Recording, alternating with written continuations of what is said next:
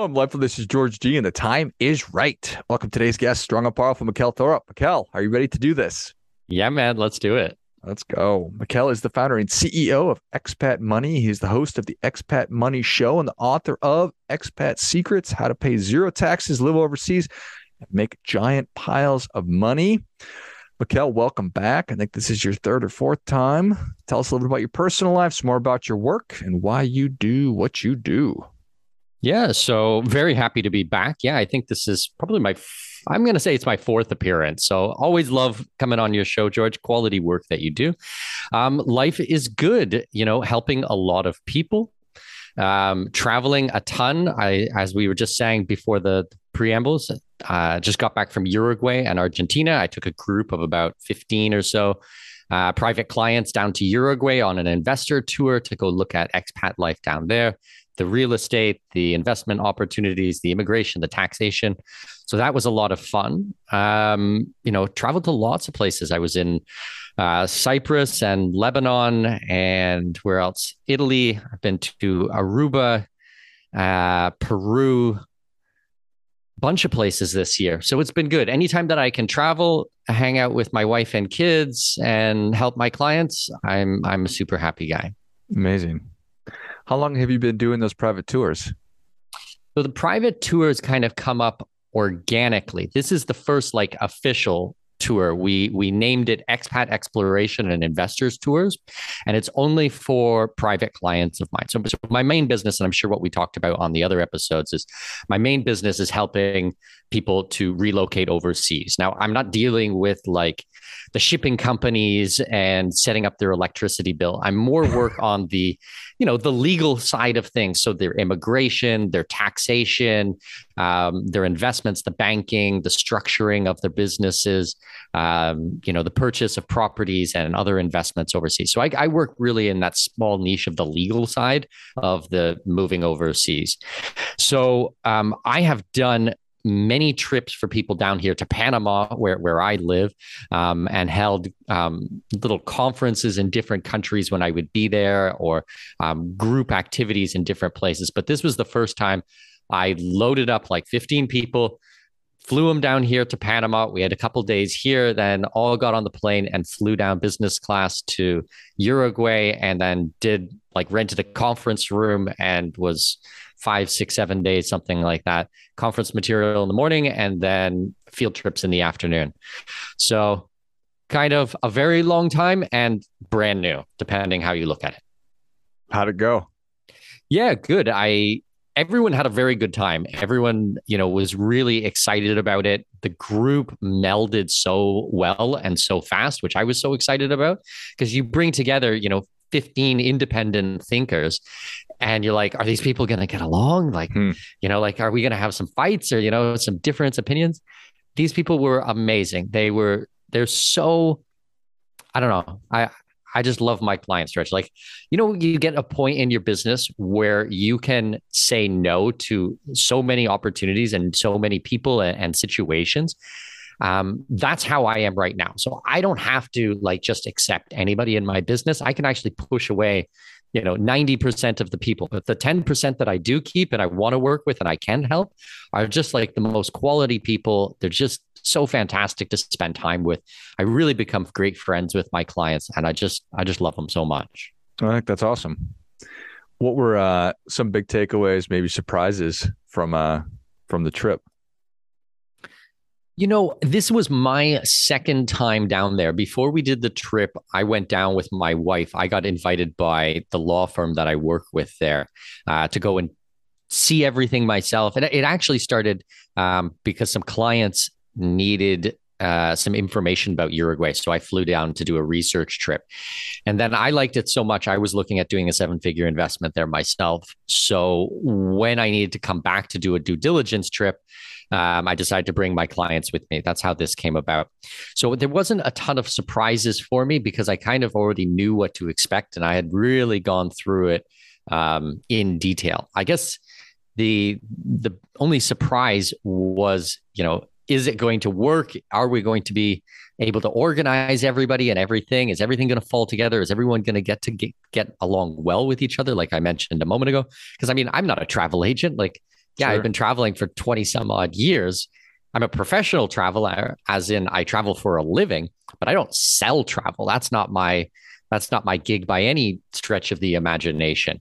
So like herding cats all day long is not really what I like to do for fun. But everyone was super responsible and everyone took care of themselves, and we just gave them a time and a place, and they were there, and so it was a good trip. Not too many surprises on it. Great. Excellent. So there's a lot going on in the world as there always is, but how is our current geopolitical turmoil, wars, conflicts, how is that changing U.S. citizens' ability to go live other places and get visas and eventually citizenship, if it's changing it at all? So it is not changing so much in US citizens' ability to go overseas. What it is changing is that we're seeing a massive amount of human flight and capital flight from the shores of the States and Canada. You know, over the last 2.5, almost 3 years now, we saw different breaking points for a lot of people. So a lot of people, it was, lockdowns. So other people, it was the vaccine mandates. For others, it was the Canadian trucker convoy, and then the reaching into bank accounts. For some, it was the war in Ukraine. Now it's energy crises. Now it's food shortages. But one after another, there was something in people's minds that was like, okay, enough is enough. This is my breaking point. I need to make a change. I need to protect myself. I need to protect my wealth. I need to diversify in other countries. And the business has just keep growing. So it's been, watching it over the last 3 years and the type of people that have been coming in that I help, it's been really interesting, what it is, the things that they're most concerned about. Because it wasn't just one thing. It wasn't like everybody is leaving because of X, it's been different things along the way. So the geopolitical aspect of this has really drove a lot of the interest in the offshore markets and becoming an expat and protecting your wealth overseas. So it's been really interesting to watch. I mean, I follow a lot of the geopolitics, like every single day. I'm listening to different podcasts about it, reading about it. I have private conversations with economists and investors and things like this. So trying to keep my pulse on everything, but at the exact same time, I try not to let it affect my life too much. I mean, we have our solutions and we have viable places and locations, and we're successfully moving people down here. And I just keep a close enough eye on it to make sure that the areas that we're choosing are staying stable. As long as that is good, then we just keep going. Yeah, I appreciate that. How do you evaluate that? How do you look at and think about stability of, let's say, just use Panama as an example, or Uruguay, whichever, or both? Sure. Panama is a good example because a couple of months ago, Panama had some protests here. So I think this is actually a really good example because in the mainstream media, people were saying, oh, Panama, it's on the verge of collapse and the country is going to collapse. And we're sitting here in Panama City going, oh no, I can only get 3 heads of lettuce at the grocery store instead of 12 heads of lettuce at the grocery store. And they're saying, oh, there's no food in the country or in the city. It's like, no, the protesters went on strike and they blocked some of the roads from we call it the interior, into the city. So that meant local produce could not get into the city. But we still have the Panama Canal literally like outside my window. So there's still giant shipping containers coming in with food 100 times a day with tons and tons of goods. So although, you could look at mainstream media and say, oh, Panama's not safe anymore. But the reality on the ground, it was still very safe. No one was hurt. This wasn't civil unrest. There was no smashing of windows or burning of cars or anything like that. It was people on strike. Just like in Canada, there's a teacher's strike, or there's different organizations that will strike and let their worries, be heard. I think that this is a completely normal process. So you have to, look at what is the reality and what is the mainstream. So I didn't just rely on, what I've seen with my own eyes, but also people who are here in Panama who work in the security industry.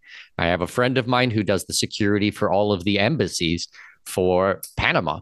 So I get on the phone with him. I give him a call. Hey, Mike, what's going on? What do you think? What do the embassies think? Are they pulling out people? Blah, blah, blah, blah, blah. It's like, no, it's nothing. Don't worry about it. Everything's fine. So I'd call someone else. I have a friend who's owns a gold vault here. What do you guys think? You guys watch the regional stability. No, everything's fine. Don't worry about it.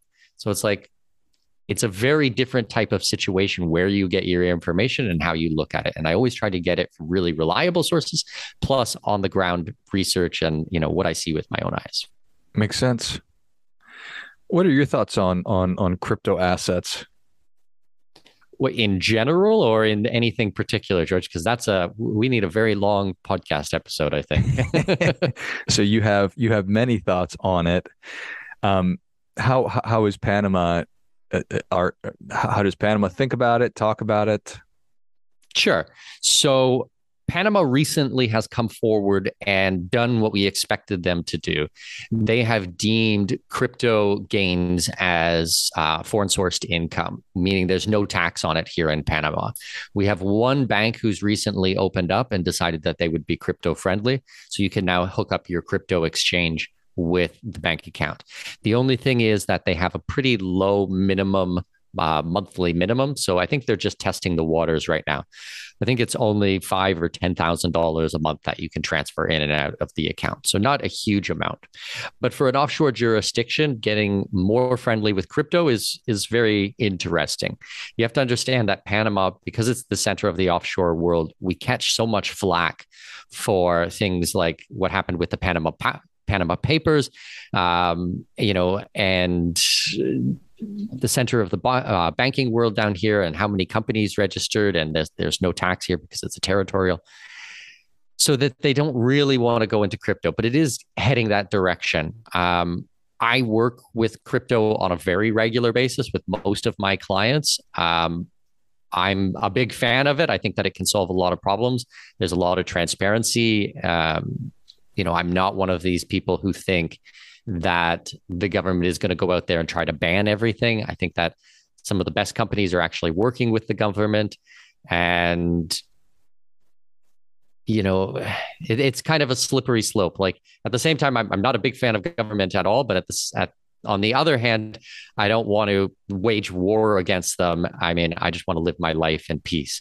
So I do think that crypto is a good defensive weapon, but we have to be smart about things as well. And we have to stay compliant and stay legal through all of it. Yeah, certainly. I think that makes a lot of sense. For people who are who fall into the group of people who are interested, and there's frustration because one thing after another that we sort of laid out with the vaccine mandates and the trucker, this, that, and the other thing. It's been a lot over the past several years. Is it primarily just having assets that is attractive to a country like Panama, or is it this human being, George, also has marketable skills, and it looks like he'll be a productive member of our community? How does a country look at a potential candidate to move there? Great question. So most countries are looking for, yes, high net worth individuals, people who can bring in money. But definitely there is a lot of skills that are missing in other countries, and they're very welcoming to entrepreneurs. So if you have an entrepreneurial background, then definitely countries like Panama and many countries in the world, not just, I mean, we're talking about Panama because I'm here, but many, many, many countries in the world will really welcome entrepreneurs, allow you to set up a business. There can be huge tax advantages for this. And if you can go in and fill a gap, there can be fast tracks to citizenship as well. So you can actually become a national of that country. There's a lot going on from that front.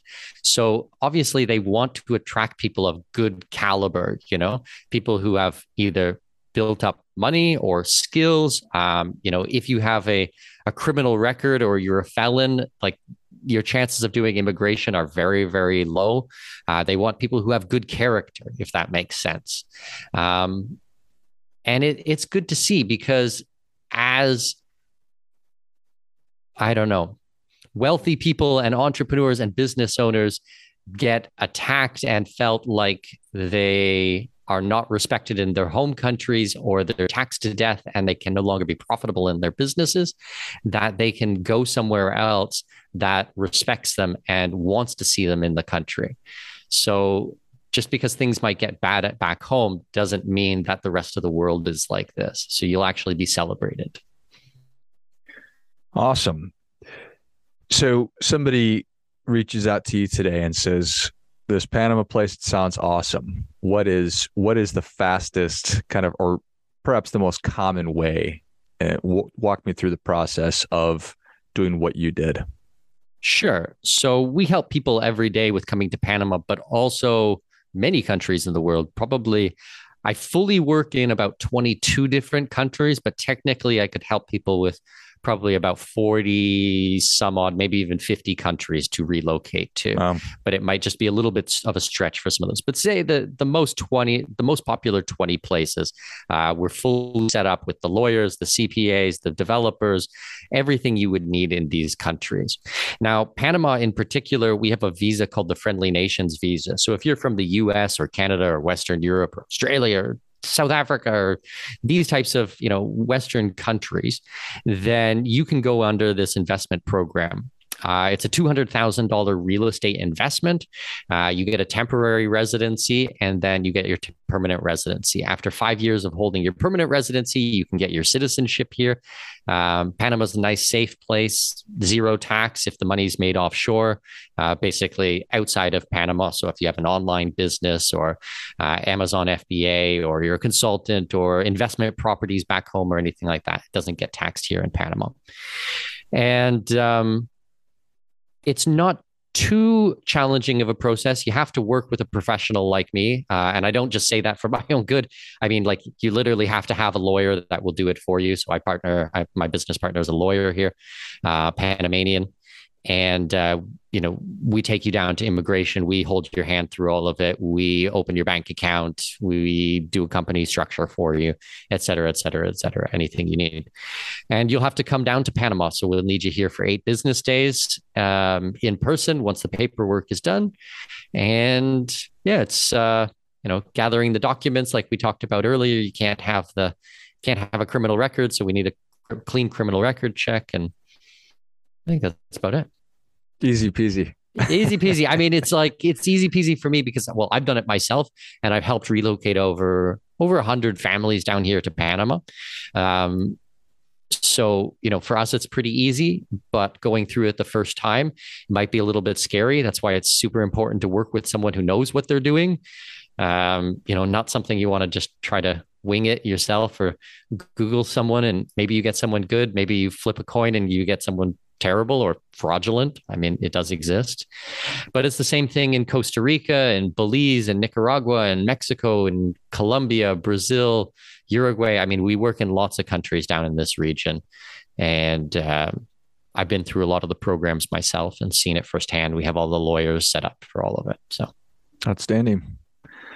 Well, Michael, thanks for coming back on. Where can people learn more about you, and how can they engage and explore this process? Yeah. So I work exclusively with private clients. So if you guys go to expatmoney.com, up in the top right-hand corner, you'll see a button that says work with us, big orange button. Click on that. There's a big letter there. I want you to read it. Don't read it on your phone, please. It's pretty long. It really details what we do and how we go through all of these types of things. So it's best to pull out the laptop and, pour a cup of coffee, spend 15 minutes and then go through it. Fill out the application form at the end, and then we'll go from there, see if it's a good fit. If you guys just want to learn about the offshore and expat markets in general, then I would suggest you guys check out our upcoming summit. So it is November 7th to 11th. It is, if you can go to expatmoneysummit.com, you can get a free ticket there. We do have a paid version of the ticket, a VIP, with a heap of bonuses if you're really into this stuff. But if you just want to get your feet wet, then check out expatmoneysummit.com and grab the free ticket. And we've got 37 presentations over 5 days. Lots of really fantastic speakers. These are the lawyers I work with. I'm presenting myself. Some really famous people out there who will be presenting as well. So expatmoney.com is the blog, the podcast, work with us. And then the summit is expatmoneysummit.com. Excellent. Well, if you enjoyed as much as I did, show Mikkel your appreciation and share today's show with a friend who also appreciates good ideas. Go to expatmoney.com and check out those resources. Read the letter on your laptop and not your phone, and then go to Expat Money Summit and grab one of those free tickets for the summit on November 7th. Thanks again, Michael. Yeah, Cal. my pleasure. Michael. Yeah, I don't know where you, after 4 times there, right, George. Just right at the end, I totally screwed it up. Unbelievable. Thanks again, Mikkel. Pleasure's all mine. Thanks, George. And until next time, remember, do your part by doing your best.